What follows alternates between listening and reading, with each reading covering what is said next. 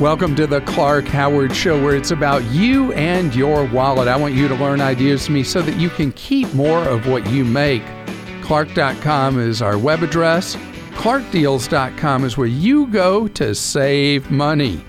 Coming up in 20 minutes in today's Clarkrageous Moment, criminals have come up with a new way to empty your checking account for your small business. If you work for a nonprofit or anything like that, it could happen to consumers too, but the real target is small businesses.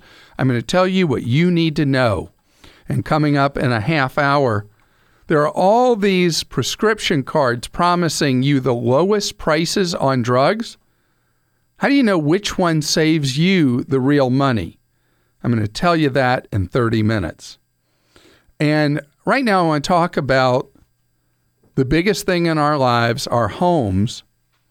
And there are so many initiatives right now from people offering home sellers certainty in selling their home. I talked recently about a number of companies that are offering programs where they just make you an offer for your house right away. And this isn't like the ones where you have a distressed house that's beat up or whatever.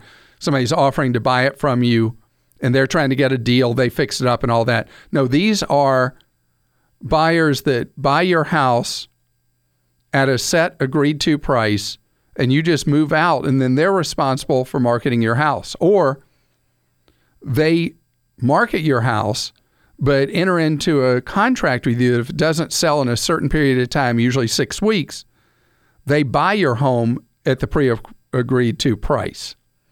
Well, and I've got links to some of those in the cities they're doing this in at Clark.com. But now Zillow, the app that so many people looking for real estate use on their phone, now has a new thing that they're testing for sellers called Zillow Instant Offers. And the way it works is you get qualified as a buyer with Zillow, and then instead of the normal process of a seller listing his or her home for sale, instead what you do is you go into the instant offer program, you get a comparative analysis to give you way beyond just the Zestimate you may be used to from Zillow that may or may not be accurate. They use, as best they can, using real estate professionals, the ability to come up with what would be fair value for your home. And then people are able to make offers who have already been vetted. And then you can decide to accept an offer or not. But generally, the buyers already know what you're expecting.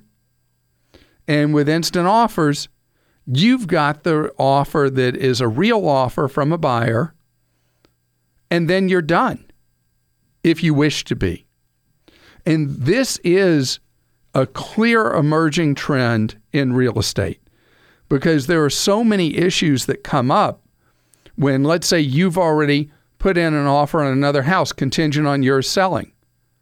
Well, the people you're buying from don't like contingency offers. In these programs that are emerging around the country, you're in a position that you know you can make a real offer on a house you're buying because you have a solid purchase of your home. By the way, the Zillow program, and I should say again, each of these programs we have listed on Clark.com. As I mentioned earlier, they operate in different cities. The Zillow one is in Las Vegas and Orlando as the first two test markets. Each of them use a different methodology, and you got to make sure that the methodology you like is available where you live. But this is not a flash in the pan. This is definitely part of the future of real estate, is where you as a seller don't sit and wait and hope for a buyer. You know right away if you have your home priced right, because that buyer is there right away. Anthony's with us on the Clark Howard Show. Hello, Anthony. How are you doing?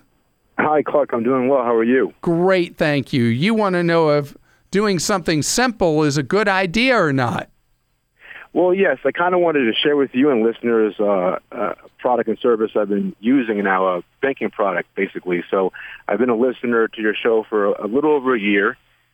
You've been my company on my 6-mile walks via PodStream. But I found I hear on your calls often about, couples or married couples, girlfriend, boyfriends that have problems with, managing a household checking account. So it's very easy to get one at any bank. So I've been looking, and my girlfriend and I, we found an account where it's kind of twofold. You get an individual account, and you get a joint shared account. It's all free, and the company is simple. And they also have an app and a phone app that is pretty much platformed like a virtual envelope system. So you're making budget goals and line items that you save either day to day, or you pretty much allocate money to those goals. And once they're already allocated to, you have like a safe to spend metric, which you can monitor with your spouse or significant other.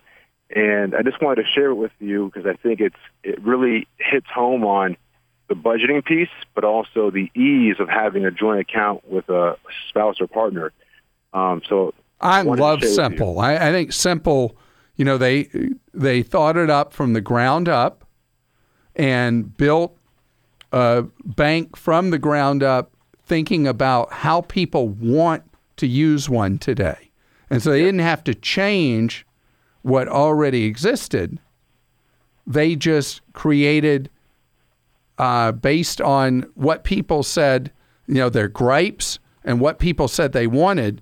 They eliminated the things that caused people to gripe, and they gave people what they wanted.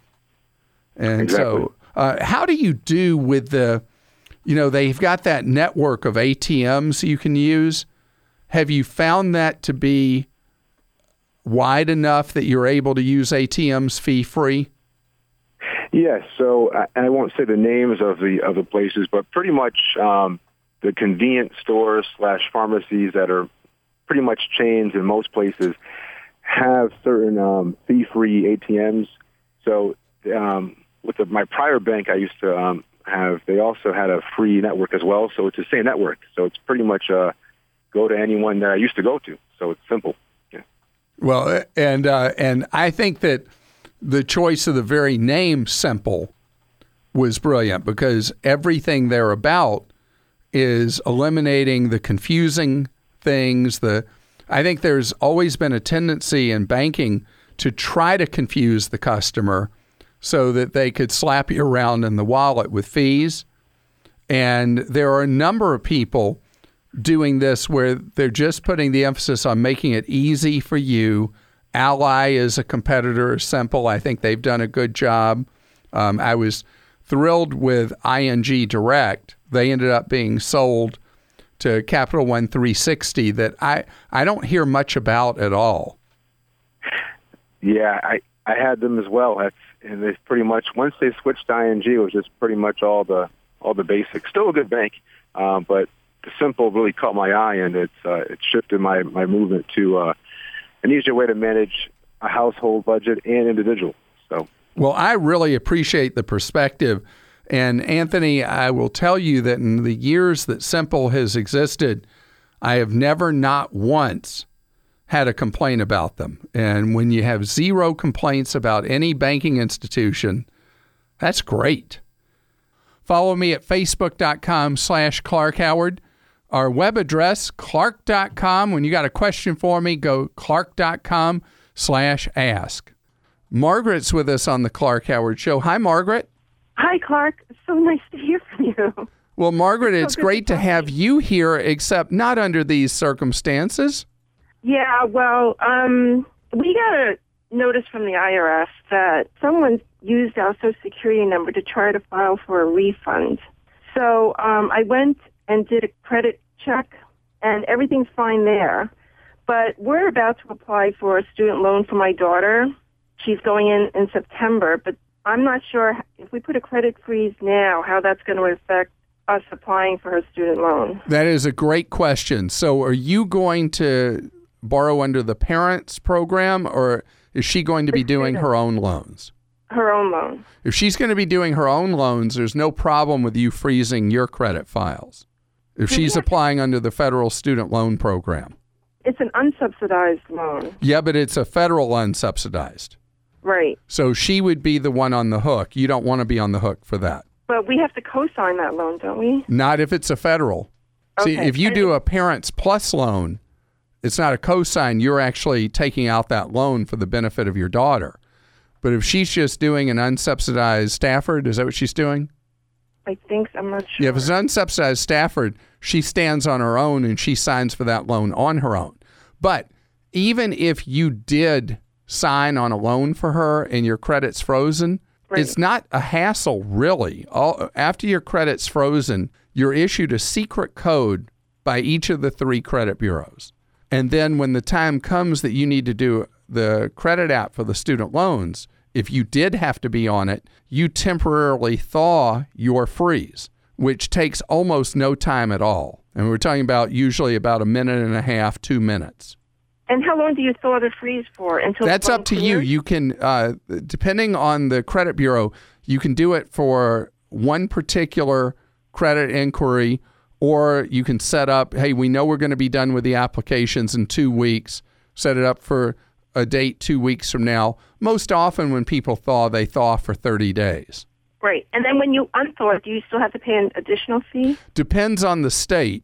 Gosh, that's the same answer to the last question, right? Each state has its own rules about what happens when you freeze and thaw. In most states, thawing credit is free. Only setting up the freeze initially in many states costs money. Okay. But the maximum it can cost is $10. Okay. So if you needed to thaw all 3 reports, you'd be looking at $30 for you, $30 for your husband, $60. Do we have to worry about, well, I found out from the IRS that my daughter's name and Social Security number was put into our tax account. So do I have to worry about her account? That could be potentially true. Is she 17 or 18? They didn't use the student that's going into college. They used an older daughter who's filing on her own at this point. Then she would be very wise to freeze her credit files as well. Oh, okay. That's good. The reason I was asking age is that at 18 and above, it's really easy to freeze credit. When you're a minor child, it's difficult. Okay. How do we protect our Social Security number at this point? Well, the credit freeze is the only method we're given. There's no other procedure at this point to keep your Social Security number safe. But the great thing about credit freeze is that it truly does keep you safe from most things that a criminal might attempt to do. And that's why it's something that for years and years, the number of people that did credit freeze was probably in the tens of thousands or hundreds of thousands. Now it's a very common thing that people freeze their credit files as the only way to lock up your identity from the people who'd want to use it. Today's Clark Rageous Moment is one of those areas where you've done nothing wrong, but you end up harmed. Scams, rip-offs, outrages. It's a Clark Rageous Moment. This is just terrible. So criminals have figured out how to use the routing numbers from your checking account to then turn around and loot your checking account using what's known as Automated Clearinghouse, ACH. ACH is a system where banks move money from one bank to another, and ACH, Automated Clearinghouse, is also used where, let's say you set up to allow a business to draft your account on the same day each month. Let's say it's for your power bill or whatever. So that network is now being manipulated by crooks. And they specifically target businesses and nonprofits because there's more money in the accounts, but there's nothing that would keep this from happening to consumer as well. Under new ACH procedures that, by the way, the banks have not come up with adequate security for, a criminal simply having the routing numbers for your account can issue a payment to whoever they wish using your transit numbers. and they move money to their benefit, but pulling it out of your account. Now, here's where it's so important at a small business or a nonprofit. The problem so often is at a smaller business, and especially at nonprofits, nobody's looking at the transactions in a checking account except once a month when the bank statement comes in. But in this fast-growing fraud, by the time you would get around to that, your business or nonprofit may be completely out of money. What you need to do is have a procedure where you monitor your account. You have an employee assigned to do so, or if you're a one-person company or nonprofit, you do so using the banking app for your bank that you have your checking account at. And when you notice a transaction that doesn't look right, you immediately notify your bank to stop the fraud from continuing. This is one of those things that's going to be a big story probably in another couple of months, as the criminals are finding it so easy to steal because of the failure of the banks to put in proper security. But in the meantime, you don't want to be part of a news story. You want to prevent a serious problem from happening to you. And the way you do it, you can't prevent the crime, but you can limit the harm by closely monitoring your account. Glad you're with us on the Clark Howard Show, where it's about you and your wallet. I want you to learn ideas from me so that you can keep more of what you make. Clark.com is our website. ClarkDeals.com is where we save you money. One expense that can be really difficult on your wallet is prescription drugs. When you go to fill a prescription, in fact, the estimate I've seen is that 1 out of 3 prescriptions are now abandoned at the pharmacy counter when people find out how much they are. Well, I read a story in the New York Post doing a comparison of the cost of a variety of popular medicines, heavily prescribed medicines, and comparing the cost from one place to another. And they did something with a twist. They even compared costs with people using prescription discount cards, comparing the cost from one place to another. And the differences could be phenomenally large, like the cheapest place to the most expensive being as much as 9 times the cost, and sometimes even more than that. Like, here's an example for Crestor. I should know what that's for, but I don't. Crestor is a very common prescription. And in their survey, the cost for 30 pills ranges from $16 to $238, depending on where you get it. Another one, Lunesta, $25 for 30 pills, up to $173. Celebrex ranges from $22 to $107. And this was common with drug after drug after drug. But here's the funny part. It wasn't necessarily one place was the most expensive each time or one place the cheapest each time. It varied by medicine. So we tend to default to a favorite pharmacy, and we go to that one time after time. But if the cost matters, you got to check. I don't know if you tuned in when I told the story back in the spring about us being on a family trip, and my middle child needed a prescription filled. And the cost difference for the prescription was so exorbitant from one place to another, it was beyond comprehension. That one place the medicine was over $300. We ended up filling it at another for less than $20.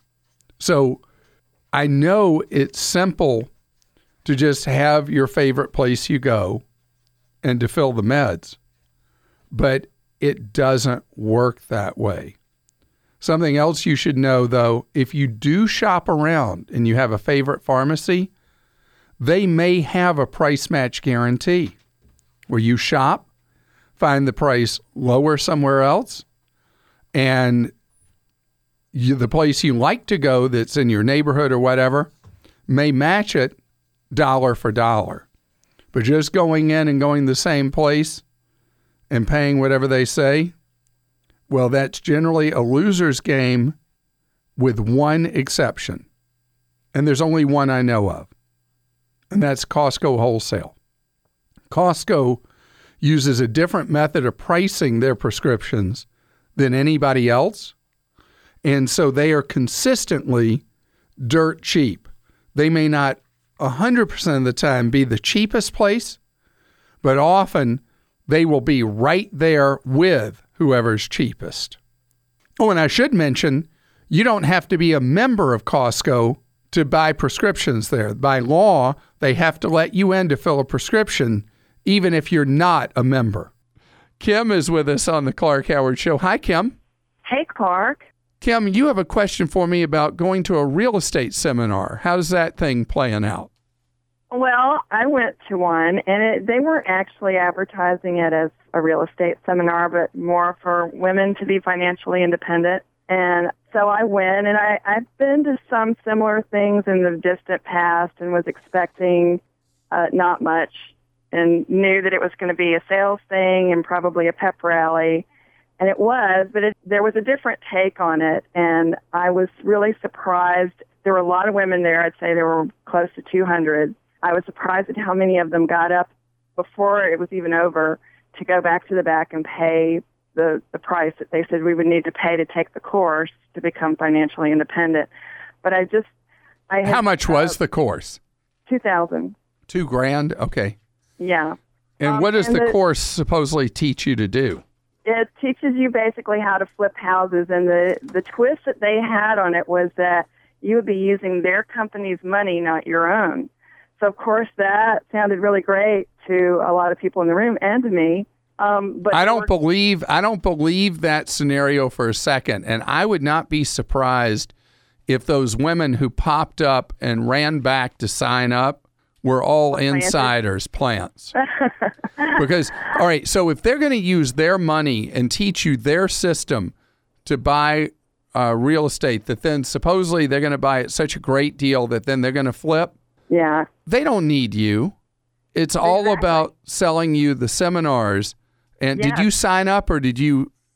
I did not sign up. The thing that turned me off the most was, there was a woman whose video they showed at the beginning who I guess is over the whole thing, but there was a man who was leading the seminar and some women trying to ask questions, and he kept telling them to hold the questions till the end, but at the end, he still didn't allow any questions. So that's what really turned me off. And I decided instead of raising my hand, I would just shout out a question. And I said, how many women who take this actually make money? What's the percentage? And then he said, I can't take any questions. We don't have time. You'd be taking up everybody else's time. So that was what really raised a huge red flag for me. And then as I was about to leave, I looked down through the brochure and I saw this testimonial. And I fast-forwarded to the fine print, and it had a disclaimer that I imagine a lot of the women in the room without their reading glasses wouldn't even be able to see. And you want me to read it to you? Yeah, please. It's short. It says, testimonial disclaimer. The case studies provided are from some of the top students who have shared their success with us.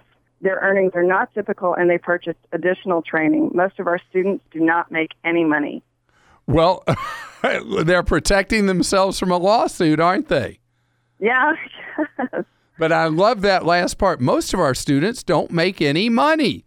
Yeah. So, well, I left at that point when I saw that. I wish I had passed it around to everybody and circled it, but... Well, but people have to make their own decisions.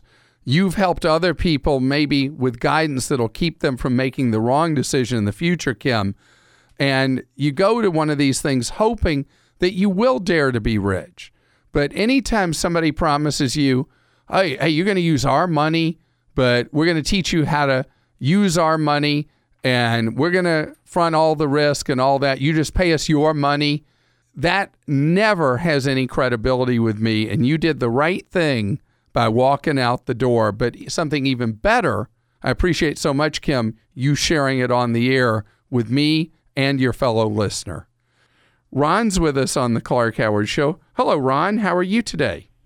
Good. How are you, Clark? Great, thank you. You have a Roth TSP, is that right? Yep. I work for the U.S. Postal Service. I'm a rural carrier. I have a Roth TSP, and I'm 42. And I just thought I'd heard you say that when you kind of reach a certain point of your life, it might be beneficial to switch back to traditional, or should I just keep it as Roth? Well, if you're living okay without the money, you end up with less of a net check doing the Roth than you do with the traditional.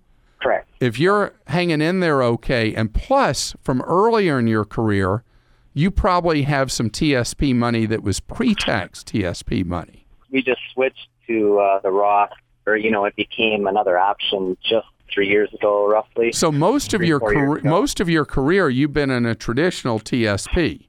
Correct.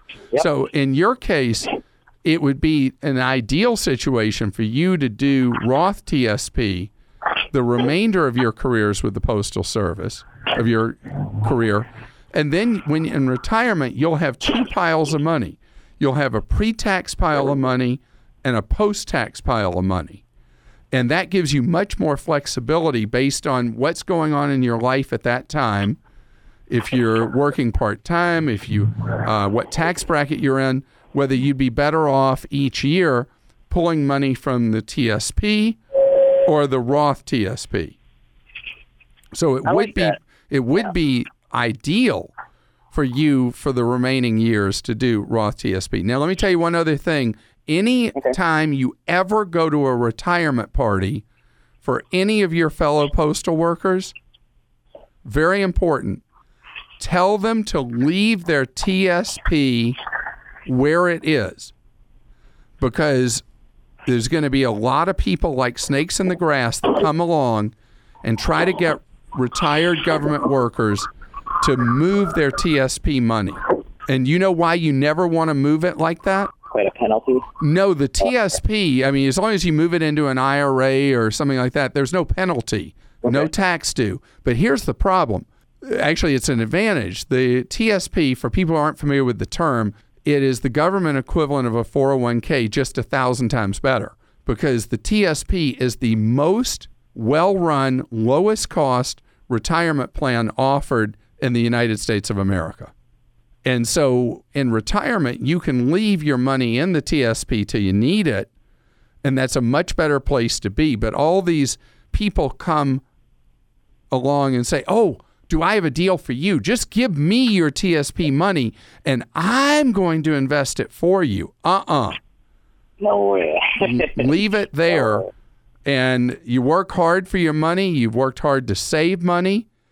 You leave it behind there. And in retirement, do I recall that you'll have some form of Postal Service retirement plan? Correct. And so that will cover a meaningful amount of your retirement costs.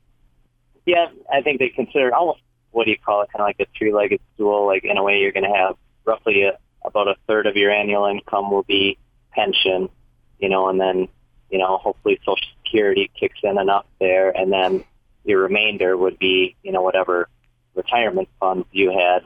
So that, in your case and in others, when you have that situation that used to be common, now is rare, that you have the pension, Social Security, and the money you saved yourself, is that it means that you tend to want to invest at I don't want to call it aggressively, but not as conservatively as many people might later in their working years, because you have those two other things carrying you along. So good for you. Keep on doing that Roth TSP.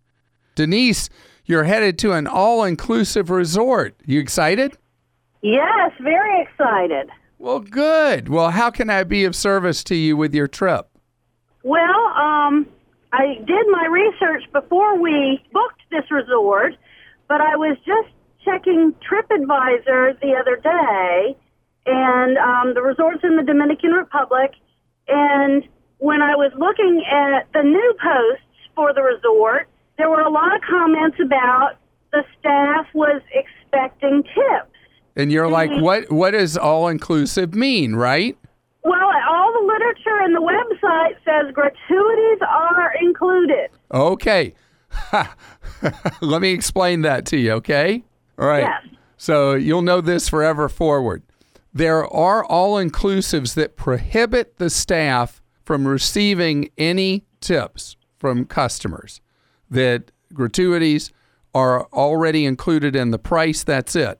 But unless they say that tips are prohibited, tips are what is known by the lingo, and you may have seen this in some of the postings, appreciated. So even though you're at an all-inclusive, you are expected to give some level of tipping to someone who does a good job or who does something special for you or whatever. And you will read on the message boards, as you have seen, people who feel like, wait, I thought I was all-inclusive. Why is it that I'm expected to tip here, there, and everywhere? And so it does depend some on the culture of the all-inclusive resort you're at, whether tipping is something you are expected to do just for breathing and being there, or tipping is something that if somebody does something nice, you're expected to help that one person. You'll be able to tell from the TripAdvisor postings, Denise, on your specific property you're going to, whether you're going to have to prepare to be in the tipping mode or not. Vicki is with us on the Clark Howard Show. Hi, Vicki. Hello, how are you? Great, thank you. Vicki, you have one of those great problems in life. You get a bonus. Yes. How can I be of service with your bonus? Well, my husband and I are looking to purchase a larger home after being in our house for 9 years. And unfortunately, like a lot of us, we don't have a lot of equity in our house. And we have a good bit of savings, but not enough to put 20% down on a new house to avoid PMI. And we're still paying PMI on our current house. Yuck. So we were wondering what to do with my bonuses, if we should continue to put it in savings or pay the mortgage down a little bit. So you're going to stay in this house or you're going to move on? I was trying to follow what you said about. We're looking to move, but we're not in no big hurry. We definitely want to put down as much as we can to avoid PMI if possible. So We're going to stay here for a little while. All right. So one thing I will let you know, it's again possible for you to avoid PMI without 20% down. Okay. You can do what used to be called a two-step, where you take out a first mortgage for 80% of the purchase price of the home you're buying, pay 10% down. Mm-hmm. If you're in reach of 10%, you can put 10% down, and then you take out a second mortgage for the last 10%. Okay, I didn't know if you recommended that. Oh, definitely, because you want to avoid PMI however you can. Okay. So PMI is a real problem because you're paying. How much is your PMI premium a month? It's $65. It's not horrible. Well, but that's 900 times 9 years. Right. So you paid like $8,000 in the cost for a PMI, and that's money that doesn't do anything for you other than it made it possible for you to get the loan. Exactly. And we're about $7,000 or $8,000 away from getting our mortgage down enough to, I guess, cancel out. And how much is do you have enough money and bonus and in savings that you could just pay down the loan and can PMI right now? Technically, yeah, we do. Then I would do that, because then you know you have a guaranteed return on your money of that $900 a year that can go straight back into savings and replenish your savings until it's time that you're going to sell this house and buy another one. You get an immediate, significant return on that money by paying down that balance. This is the Clark Howard Show. I want you to know that I appreciate so much that you've just tuned into our podcast, that you had faith in the information and advice you get. You want more information from us?